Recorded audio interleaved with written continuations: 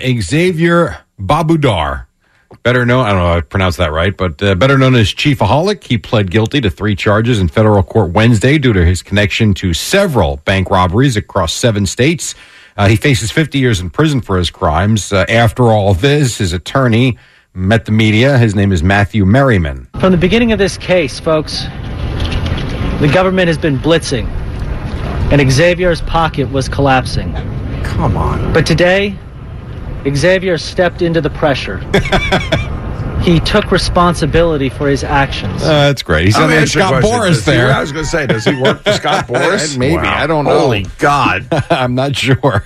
But, yeah, I didn't realize. Should have robbed the banks here. He would have gotten off.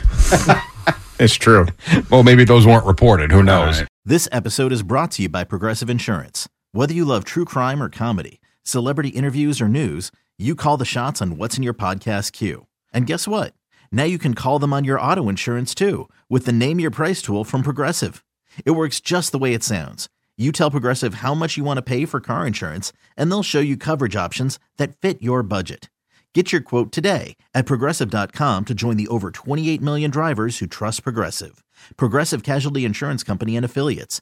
Price and coverage match limited by state law.